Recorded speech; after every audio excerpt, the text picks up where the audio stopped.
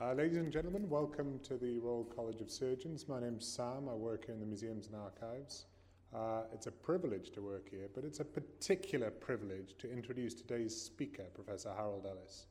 He needs no introduction, so I will give none, but suffice to say that it's a great personal delight to be introducing such a supernova in the anatomical and surgical firmament, and you came here to listen to him, not me, so I'll hand straight over. Professor Ellis. Thank you very much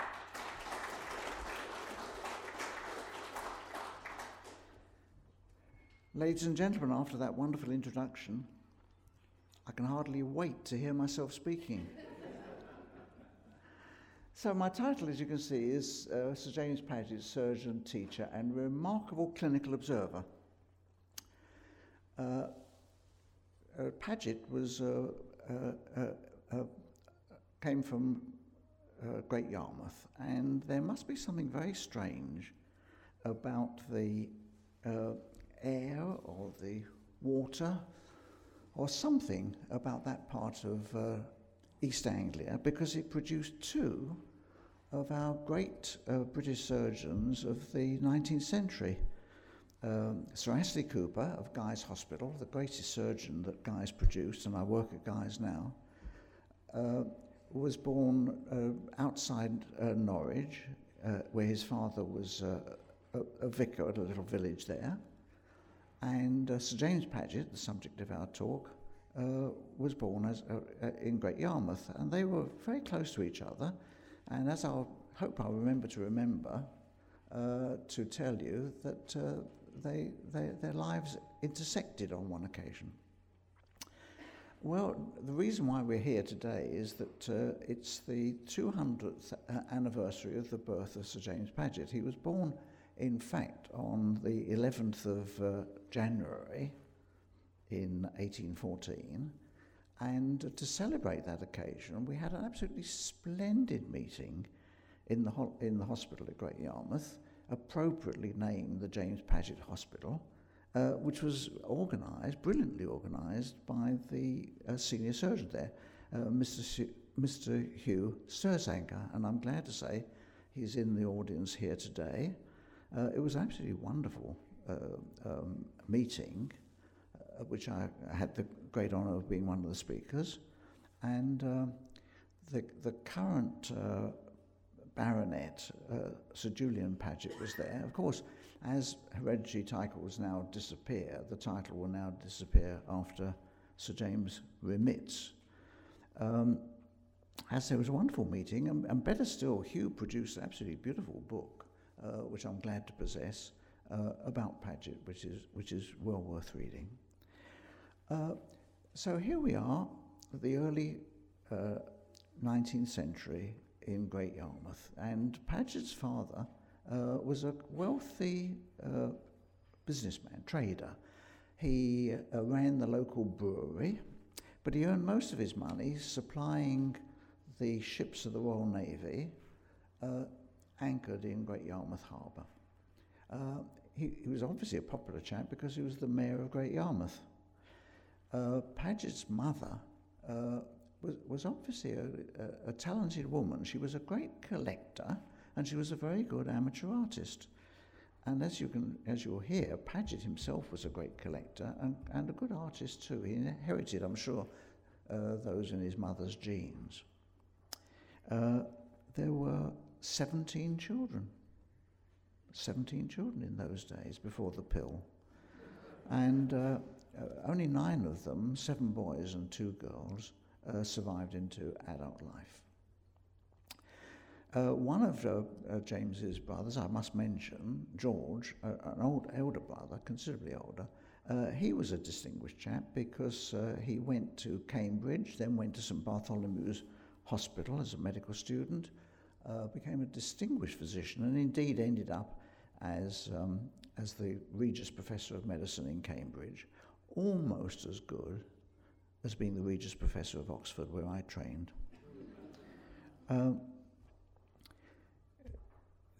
Then things changed because when Paget was 10, when James was 10, his father's business collapsed. I don't quite know why, but instead of being a prosperous man, he really became almost penniless. Things were really very serious.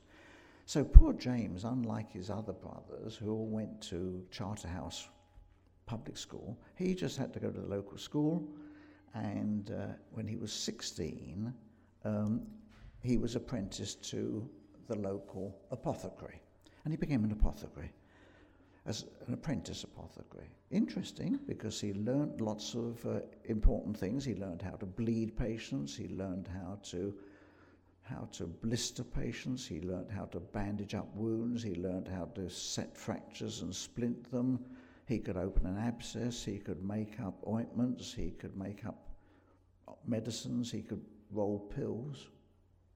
So he learned a lot of useful things. He learnt the skeleton, bones of the skeleton, from a skeleton out of his book. He dissected the occasional limb that the surgeons amputated and let him have to experiment with. He taught himself French, something I wish I'd done. Let's have a look at Paget in those young days.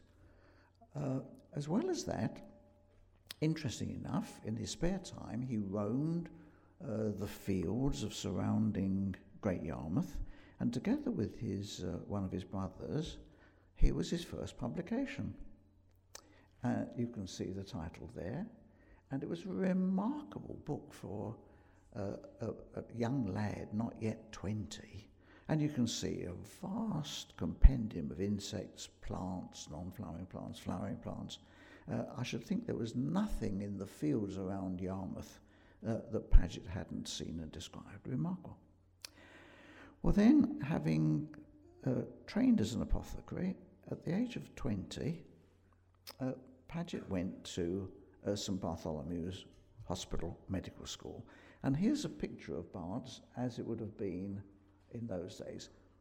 Hasn't changed much.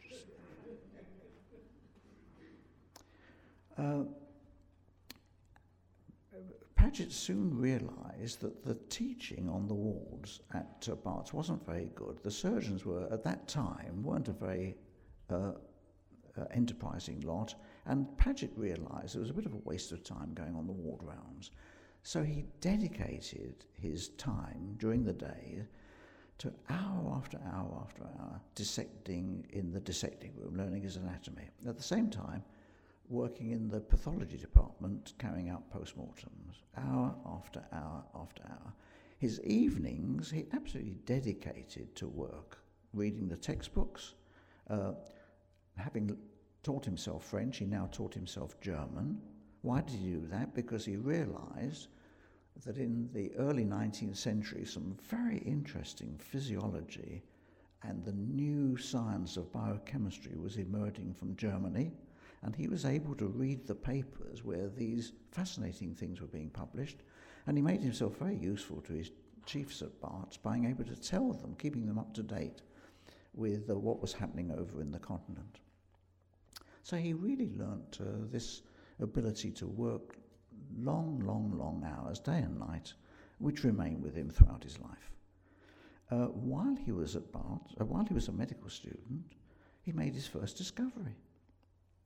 It was well known in the post-mortem room that cadavers would have, often they would find little calcified nodules in their muscle. They called them bony spicules. Nobody knew what they were.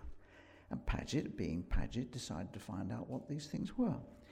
So he was going to put them under the microscope. Unfortunately, there was no microscope in the whole of St Bartholomew's Medical School. I've spoken to the president of this college, Professor Norman Williams, who's just come in, and he assured me just the other day that Barts now has got a microscope. Thank you very much, Norman, for that information, without which I couldn't have carried on with this lecture. Paget, who was now about 21, enterprising chap, went round to the Natural History Museum. There was no microscope there, but the director directed him to the Department of Botany, where there was a microscope. So Paget took these little spicules, put them under the microscope, and discovered that they were used for a little tiny worm. The picture on your right here comes from the collection at the Gordon Museum at Guy's, where I now work, but that must have been the sort of microscope slide that Paget would have prepared. Above, you will see a modern picture of what Paget would have seen under the microscope he borrowed from the botany department, the little worm Trichina spiralis, and down below is much more modern. There's an electron microscope picture of this. And Paget presented this at the Abernathian Society, which was the student society at Barts. So here he is, this young medical student making an original discovery. Very unusual. Of course, it's happened. Best, who was a medical student in Toronto, worked with Banting during the summer vacation at the medical school, and between them they extracted insulin from the dog's pancreas. Tremendous piece of work for which they both got the Nobel Prize. Sandblom in Uppsala in Sweden discovered the parathyroid glands as a medical student, both in animals and in human dissection. Put them under the microscope, described their microscopic appearance while he's a medical student. And of course, I suppose everybody knows about Langerhans, who described the little islands of Langerhans in the pancreas, which we now know where insulin is produced. So it does happen, but it's rare. I'm a very diffident chap, and I don't like, perhaps I shouldn't mention this, but in fact, not when I was a medical student, but when I was a young National Service medical officer, I made an original description. I wrote it up in the British Medical Journal. It was the first case ever to be reported of an emergency circumcision, which I carried out on a young soldier whose prepuce was jammed into the zip fastener of his trousers. He told me it happened while he was saying goodnight to his girlfriend when her husband came in. I wrote up in the British Medical Journal. It had widespread repercussions, this original observation. Nobody's described it before. As far as I know, nobody's described it since.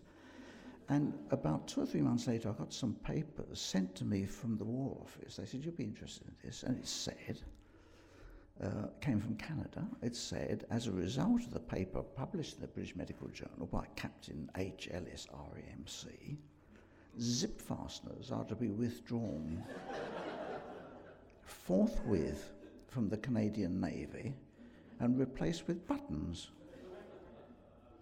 God knows how many Canadian sailors' prepuces I've saved as a result of that. I'm going to get on with Paget. Let's leave that subject for a moment. 2 years later, in 1824, by which time Paget was 22, Paget passed his MRCS, member of the Royal College of Surgeons. Interestingly enough, I said their lives would cross. One of his examiners was the much older Sir Astley Cooper. And Astley found out that Paget was a fellow East Anglian and took the boy out for breakfast, which is rather nice. So here's Paget. You would think this brilliant chap who'd made an original discovery, became top in most of the exams, who'd cleared off pretty well every prize offered in the medical school, would automatically get on the house as a house surgeon. It wasn't so. He didn't get it. The fact is, the house surgeon jobs at Barts in those days went to the apprentices of the surgeons on the staff. To become an apprentice, your father had to pay a considerable fee. And as I told you, poor Paget's father now was bankrupt, couldn't afford his young lad to be an apprentice, so therefore he failed to get on the house. So here he was at the age of 22, penniless, without a job, and he did the only foolhardy thing I think he ever did in his life. He got engaged to a very nice girl called Lydia North, whose father was a clergyman in Great Yarmouth. And he had to wait they had to wait 7 long years before Paget was earning enough money for the young couple to get married. So what did he do? He became the assistant editor of a rather dreary medical publication called the Medical, I've forgotten its name, Medical Bulletin, something like that. Very tedious. I've looked at it. Very dull. And for this he wrote various articles. He did reviews of what was going on in the world. He added Dutch to his knowledge of French and German, so he could review articles coming from abroad. It was tedious, time-wasting work. As well as that, he lectured in physiology at Barts. He did the post-mortems at Barts. He became curator of the Pathology Museum at Barts. He indexed every single specimen in the museum at Barts, and I've been there, it's a vast museum. Every single one was completely described and so on and so forth. He did everything he possibly could to earn a few shillings. He did a tiny amount of clinical practice. It was said he never earned more than 8 or 9 guineas a year seeing patients. So it was all very tedious. After 5 years, the committee at Barts decided that the time had come to improve things, and they built a residential quarters for the Barts students, and Paget was appointed the resident of this building. He was there to look after the students. Moved in, there was married quarters there, and so at last he and Lydia could get married. Paget, being Paget, kept the most detailed notes on the students passing through the students' residence. And Hugh very kindly produced slides showing the wonderful notes he wrote on these people, everyone, what he thought of these people. Years later, he followed up 1,000 medical students at Barts to see what happened to them. The best were consultants. The very worst was hung for murder. In all these years of teaching students, I've had some criminals among them, but none of them actually, as far as I know, murdered any. Well, there was one who... No, I won't mention that. And then in 1847, he got on the staff at Barts as an assistant surgeon at the age of 33. And any doctor in the audience would have, for goodness sake, how can you make a chap on the surgical staff when the boy has hardly done any surgery? Well, the fact is, let's put this in context. 1837 was just a few months after ether anesthesia had arrived. October 1846, the first operation was done under ether in this country at University College Hospital, when Liston amputated a leg above knee under ether. The next year, 1847, chloroform appeared. So at last there was anaesthetics. But remember that when Paget was put on the staff, there was very little actual operating done by most surgeons, and most surgeons, Paget included, would have done simple things like setting fractures and reducing dislocations and putting trocars into a hydrocele in the testis, and perhaps taking out tonsils and removing simple little cutaneous lumps and bumps and lancing piles and so on, perhaps stretching up a stricture in the urethra. And major surgery, capital surgery as it was called in those days, was only carried out by a few pioneer surgeons. Particularly, remember, we're talking about no anaesthetics. So I mentioned Astley Cooper at Guy's. Astley Cooper was the first to tie the carotid artery, first to tie the iliac vessels for aneurysm, first to tie the aorta. Patient died, unfortunately, but it was a well thought out operation. Astley Cooper did can you imagine, the first disarticulation of the hip, removing the whole of the lower limb through the hip joint, successfully without an anaesthetic. So there were some remarkable surgeons doing operations which today we would classify as major operations. Liston, I've already mentioned Liston at University College. He was another chap who would do major surgery. Syme in Edinburgh, Syme's amputation of the ankle, who was Lister's father-in-law, he did major surgery. But the great majority of surgeons, as I said, were doing what today would be regarded as minor work. So anyhow, be that as it may, here's young Paget now on the staff. And very rapidly now, he showed his genius. The first thing was he was a very good teacher. He was a very good lecturer. He wrote beautiful English.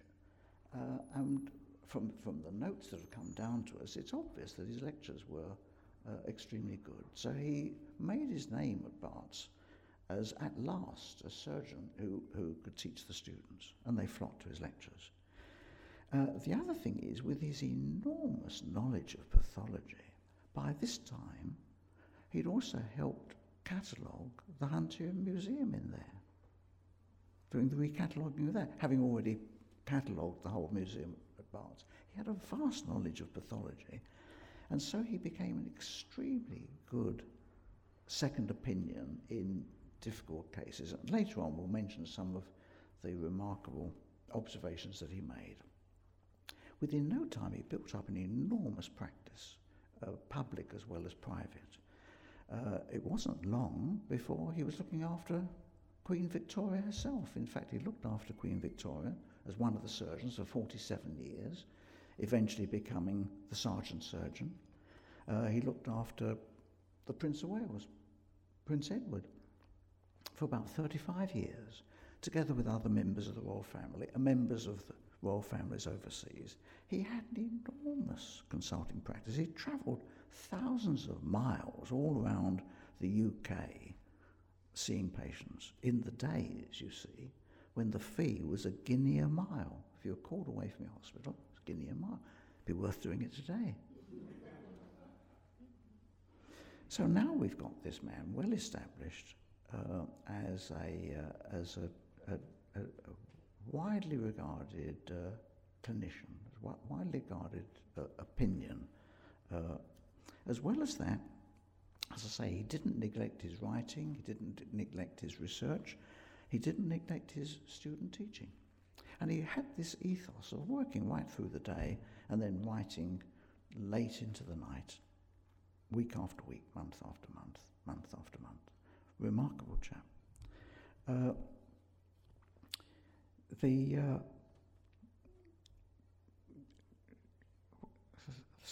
His clinical expertise came to the end in 1871.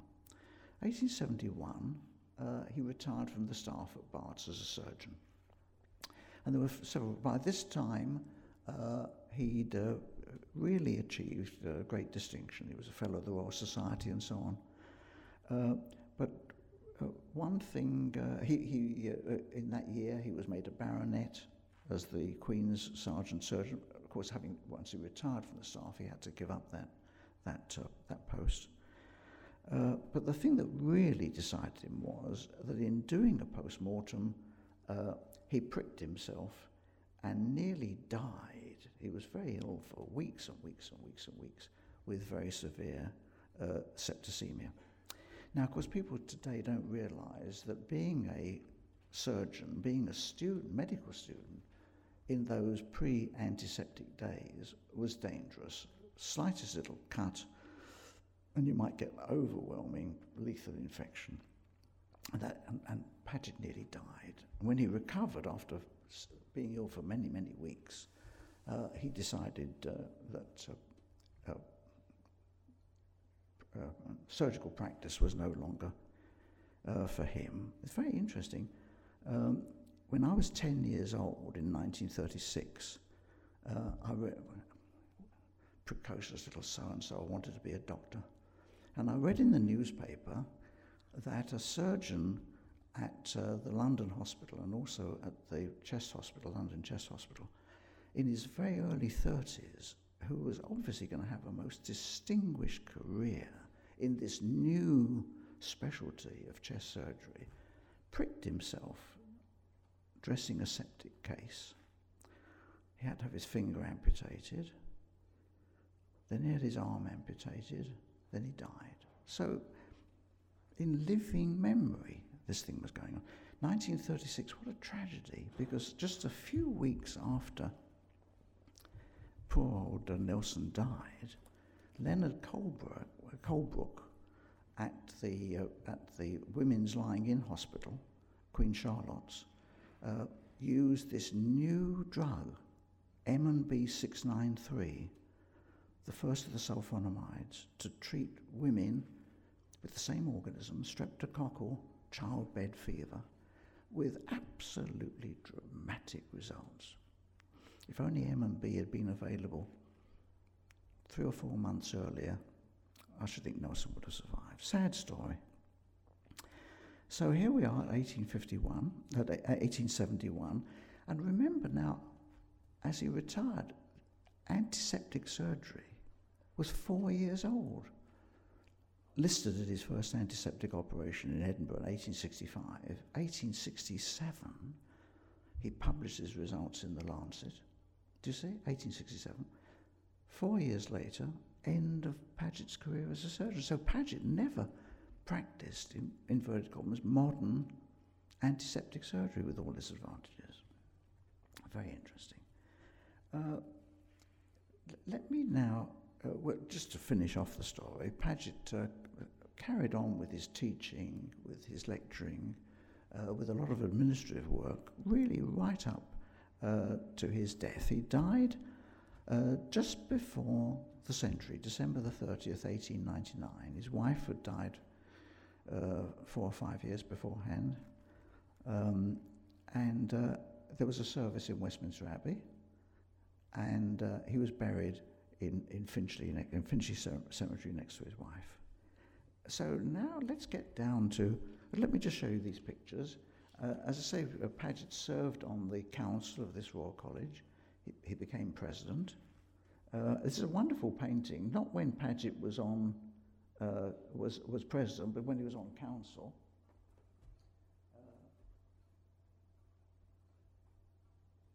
There's Paget, can't miss him.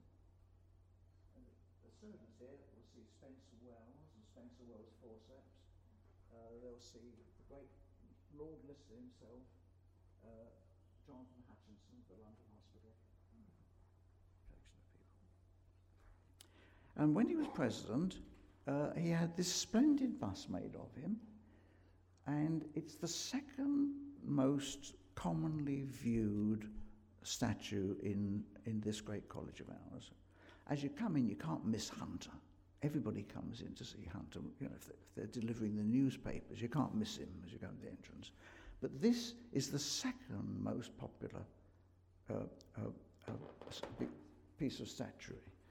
Because, of course, you've all seen it. It's between the entrance to the ladies' toilets on the left and the gentlemen's toilets on the right. So all of us, you know, as you go there, just... Next time you go there, remember.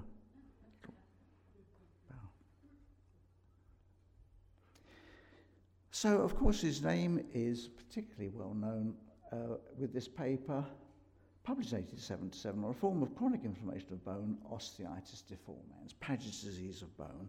Interestingly enough, of course, it wasn't a new disease that has suddenly broken out. If you go into the Hunterian Museum and you go upstairs, there's a great collection of skulls. And I've looked very carefully at this great collection of skulls, and there are 3 skulls there which are undoubtedly Paget's disease. They didn't call it Paget's disease. They didn't call it osteitis deformans, which is the name Paget. They just, well, there's some peculiar chronic thickening of bone. So, of course, it's been, goodness knows how, an interesting piece of research to see how early Paget's disease has been seen in skeletons. And this was the report was a man, aged 68, and he'd watched him over 22 years of his life with gradual disease of various bones, with his head getting larger. Finally, he developed one of the well-known complications of Paget's disease, rare, but it's well recognized, that the bone may actually become malignant, and he developed a malignant tumor of his left arm. In his paper, he refers to 4 other patients that he'd seen in his practice and 3 other case reports, the first of which was by Samuel Wilkes. But you see, just a few years previously, but you see, obviously, people had observed this condition but hadn't done anything about describing it or working it up beforehand. This is a picture of in Paget's paper showing the kyphosis, the curvature of the spine, the enlargement of the skull and so on, the bending of the bones. And interestingly enough, in our archives at the Gordon Museum at Guy's, the curator discovered this, which is, it doesn't say that it's Paget's patient, but it obviously is. And also, interestingly enough, he also dug up this picture of a young gentleman with Paget's disease before his paper, 1864, and this must be the patient described by Sir Samuel Wilkes at Guy's Hospital a few years before Paget. Well, it's still a mysterious condition. This is a modern bone scan showing great bone activity in the affected bones. We know that there's a giant cell called osteoclasts that proliferate in this condition, but it's still a mystery today. I always tell the students not to worry. When I was a medical student, I was petrified that everything would be discovered before I qualified, and I wouldn't ever be able to do research. Rubbish. All the common things you see every day, rheumatoid arthritis, ankylosing spondylitis, that dreadful scoliosis that pretty young girls get, the curvature of the spine, all these things, complete mystery. So the younger people in the audience, don't worry, there's still plenty of work to do. This is a specimen here. And by the way, we've got one specimen of Paget. The next one, I think it is. This Paget, you can see the specimen behind you there. As far as I know, these are Paget's originals, I believe. That had passed for them in any case. He described other things. He described numerous diseases because he had this vast experience of going around the country seeing rare and obscure cases. Paget's disease of the nipple were reported in 1874. This is a patient of mine with Paget's disease of the nipple. It's a funny sort of excoriation of the nipple, which we now know is due to invasion of underlying malignant cells, which then spread out into the breast itself. He actually never put it under the microscope, but he got his house surgeon, a chap called Henry Butlin, became a very distinguished surgeon at Barts, who actually worked out the microscopic appearance of the bone. He described Paget's disease of the penis. It isn't called that anymore because some wretched Frenchman, worse than that, President, can I speak freely here? A skin doctor. It's now called the erythroplasia of Queyrat. I refuse to call it that. Paget's recurrent fibroids, so a slowly growing malignant tumour. Paget's phlebitis of the upper extremity. This is patients who suddenly clot off the great veins in their arm. And interestingly enough, just last year, you see, I came across this paper in the British Journal of Surgery, long-term clinical function following treatment for Paget-Schroeder syndrome, thrombosis of the great veins in the arm. So there's the great man, and a great teacher, a great clinician, a kind, gentle person that we remember today. Thank you very much.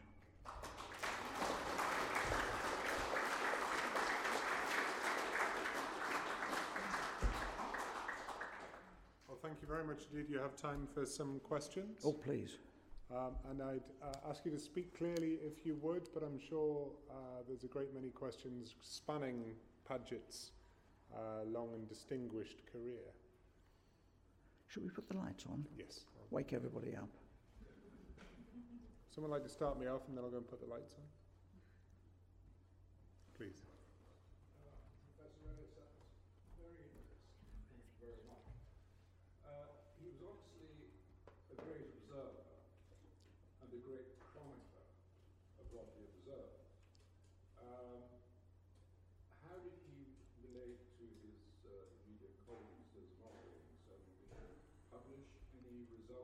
surgery that he undertook?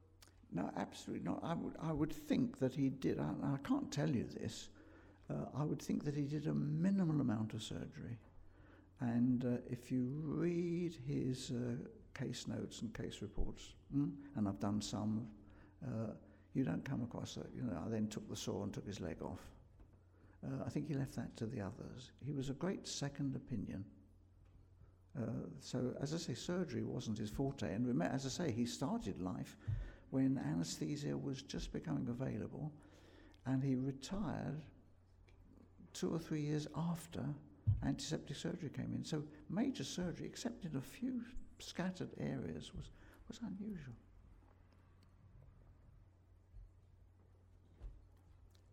So, Hugh. Brilliant. In the case books in this room, you write about a lot of operations, and most of the patients seem to come, actually. But there was a lot of hernias. And you also did some little stones in the bladder as well, and the patient survived.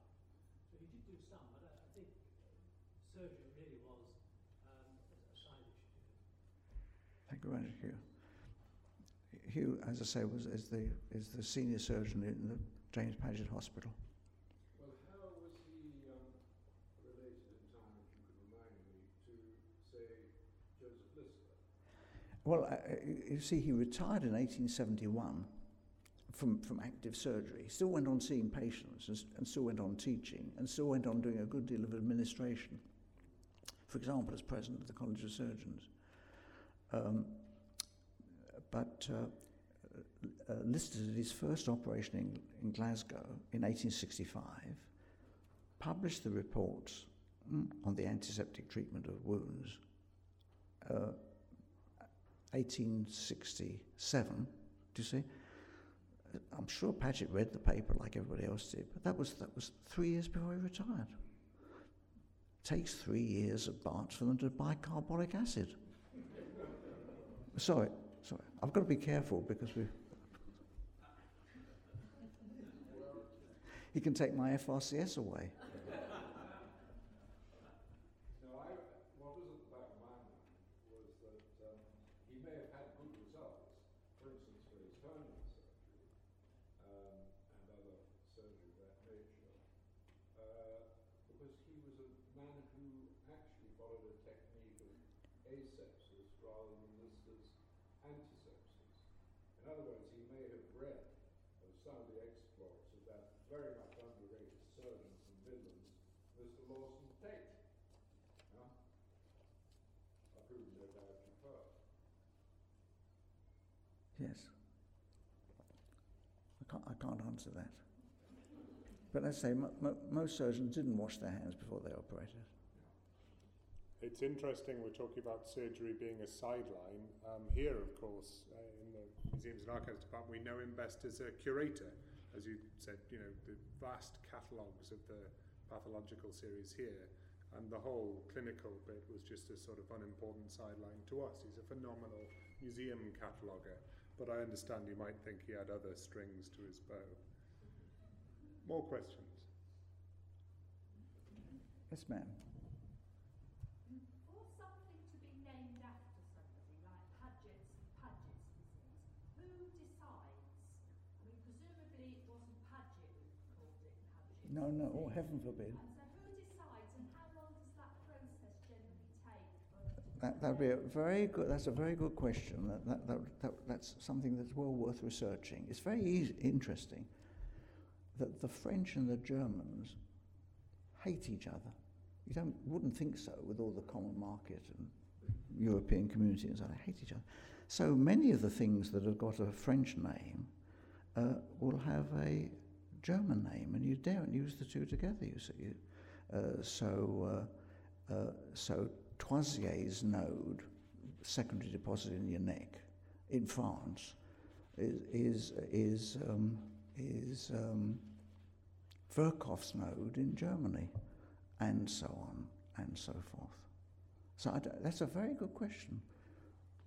I think probably someone writes the paper subsequently say, I've just discovered this odd disease of bone. I've looked it up in the literature, And Paget gave a very good description of this, so I'm going to call it Paget's disease of bone.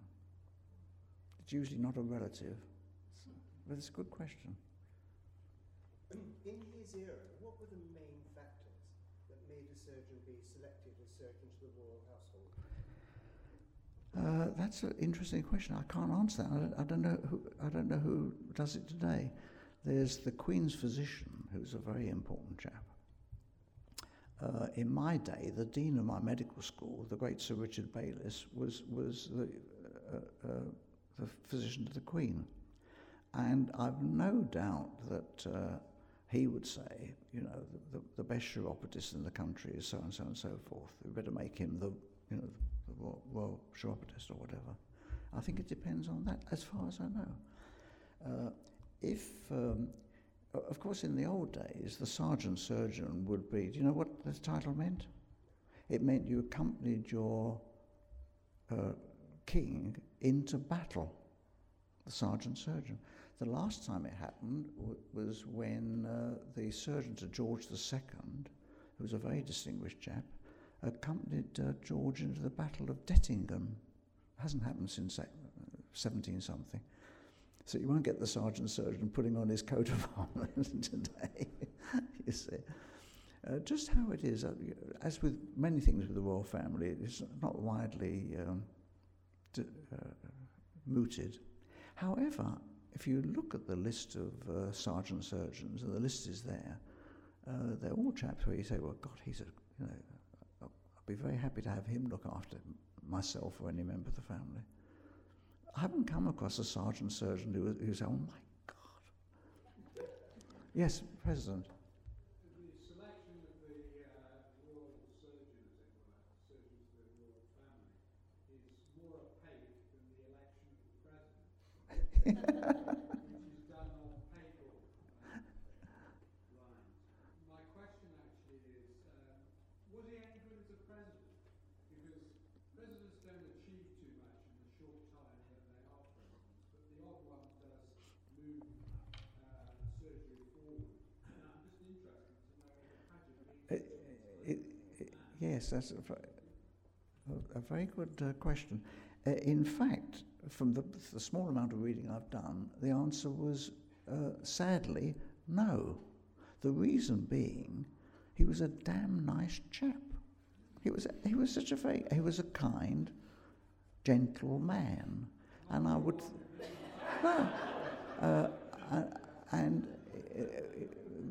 from the reading I've done, it would often be that at a committee, instead of saying, well, look, chaps, I don't care what you say, this is what we're going to do, he was always very anxious to get to some sort of compromise agreement. As you know, as a surgeon, that's often a bad thing to do. You see, you can't take off a quarter of a leg instead of half. Question at the front. James Paget was obviously a very eminent man in his own time. I just wondered at what stage he was given the knighthood, and also was he a member of other eminent societies such as the Royal Society? Oh yes, he was certainly an FRS. In fact, he presided over international medical meetings. You'll see a souvenir of that at one of the papers at the back, where there's a thing thanking him for his contribution, proposed by the great Charcot in France. So yes, he was widely respected, fellow of the Royal Society and so on. I think there were very few things that he wasn't something. He had a prominent. He was Chancellor of the University of London and so on and so forth. So he did his full stint. In fact, it didn't seem to me that he had much fun. He worked. I mean, he worked all day. He stayed up late at night. He kept Sunday. He was a very religious chap. You can imagine, with so many priests in the family. Several of his sons obtained eminent position in the church. So he did his full stint. Interestingly enough, only one of his children went into medicine and qualified as a surgeon, but in fact didn't practice as a surgeon and went in for medical writing. In fact, Stephen Paget wrote a superb biography of his father, helped by his father. I was actually going to ask you about, I hesitate to ask a question at all because I'm a skin doctor. So but never mind. I was going to ask about his family, but you've just... Yes. They're still alive and flourishing today. As I say, it would be his, I forget which generation now. Great-grandson, Sir Julian, is the last holder of the title because, as I said, hereditary titles are going to disappear. And he's got family, so the family's flourishing, glad to say.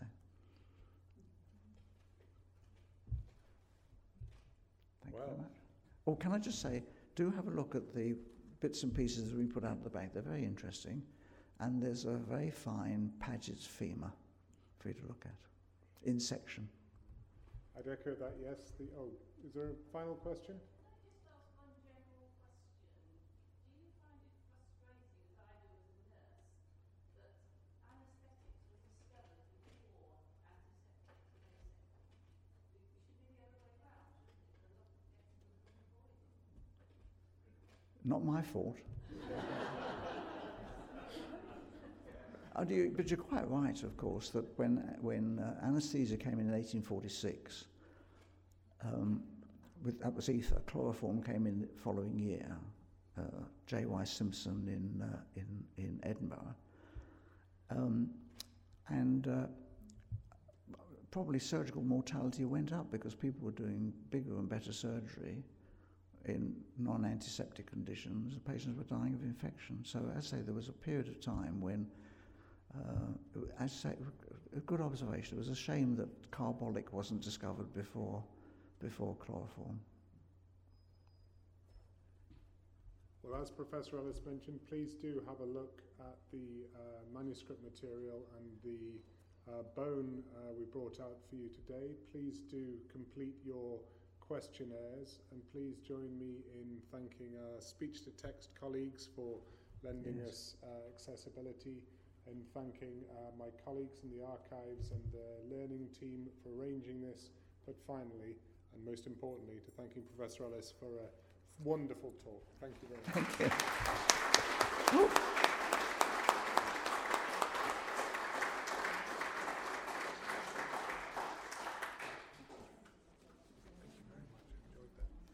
Timing was right. Yeah, no, spot on, spot on. You brought out a quality audience as well as the quantity. Yeah, absolutely.